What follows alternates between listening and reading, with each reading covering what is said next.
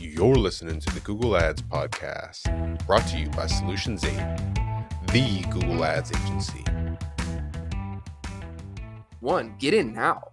Get in early while the getting's good. And two, don't be overly reliant on it. But we've said a couple of times, Facebook ripped off Google wholesale with Advantage Plus. And if that's true, then it stands to reason that they're going to experience the same faults and flaws. What do you think? I think that's the case with everything. It pays to be in early. The more competition there is for inventory, no matter what kind of campaign it is, the inventory is still the same across Meta suite of products. And if you're not early, then you're going to pay the price later. Things never get cheaper.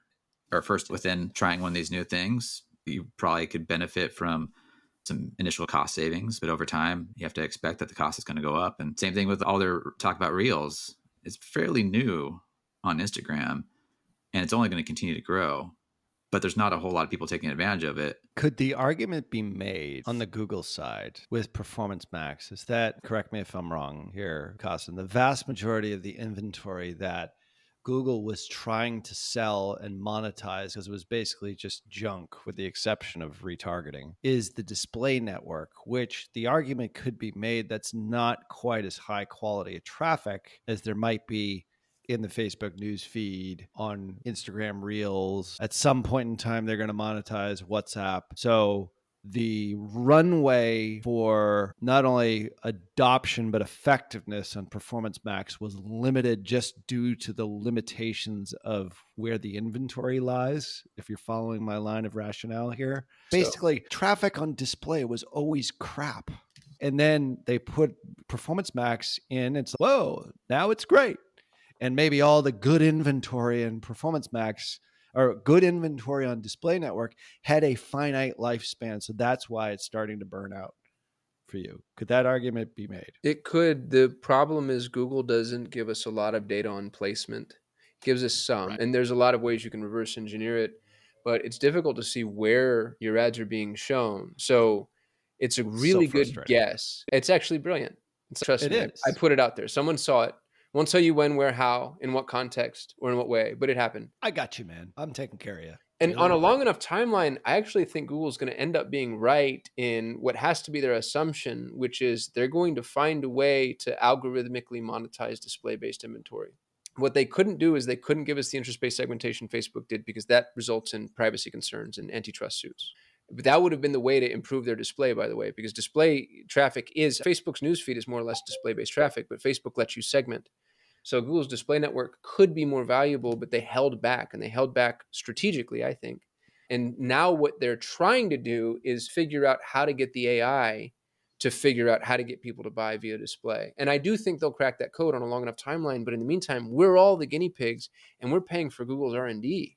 So they're high-end traffic channels, search, shopping, discover in certain contexts, YouTube, specific campaigns. Google's not withholding, but using sparingly. And with PMax, you can force people into the higher-end traffic channels. This is really interesting, actually. If you don't know this, if you're running Performance Max right now, and you're like, I'm not showing up in search or standard shopping the way that I want to, go run a search or standard shopping campaign next to your Performance Max campaign. Here's what's crazy.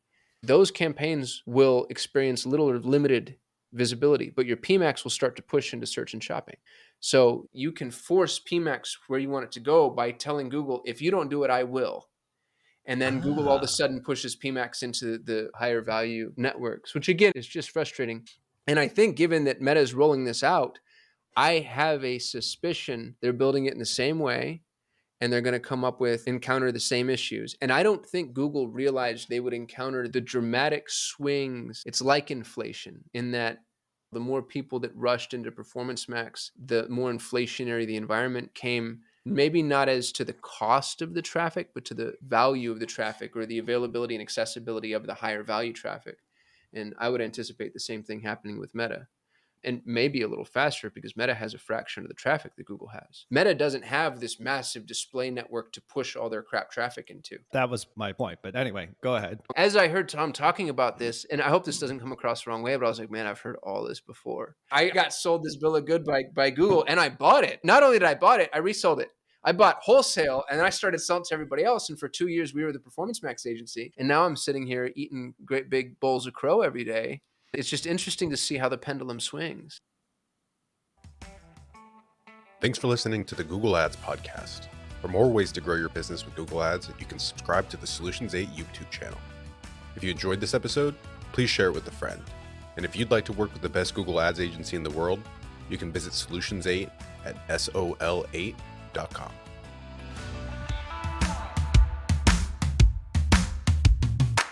Costum here. If you're running Google Ads, even if your campaigns are successful, my years of experience have taught me that there are almost always enormous improvement opportunities. Now, what if the best Google Ads agency in the world was willing to review your Google Ads campaigns for free and provide you with a comprehensive action plan, no cost or obligation? Notice, I didn't say audit or evaluation. I said action plan. A bullet point by bullet point breakdown of exactly what needs to be done to improve your Google Ads campaigns. Yours to keep, no cost or obligation. Head over to sol8.com to get a free Google Ads action plan customized for your business. No strings attached. That's sol8.com. SOL, the number 8.com.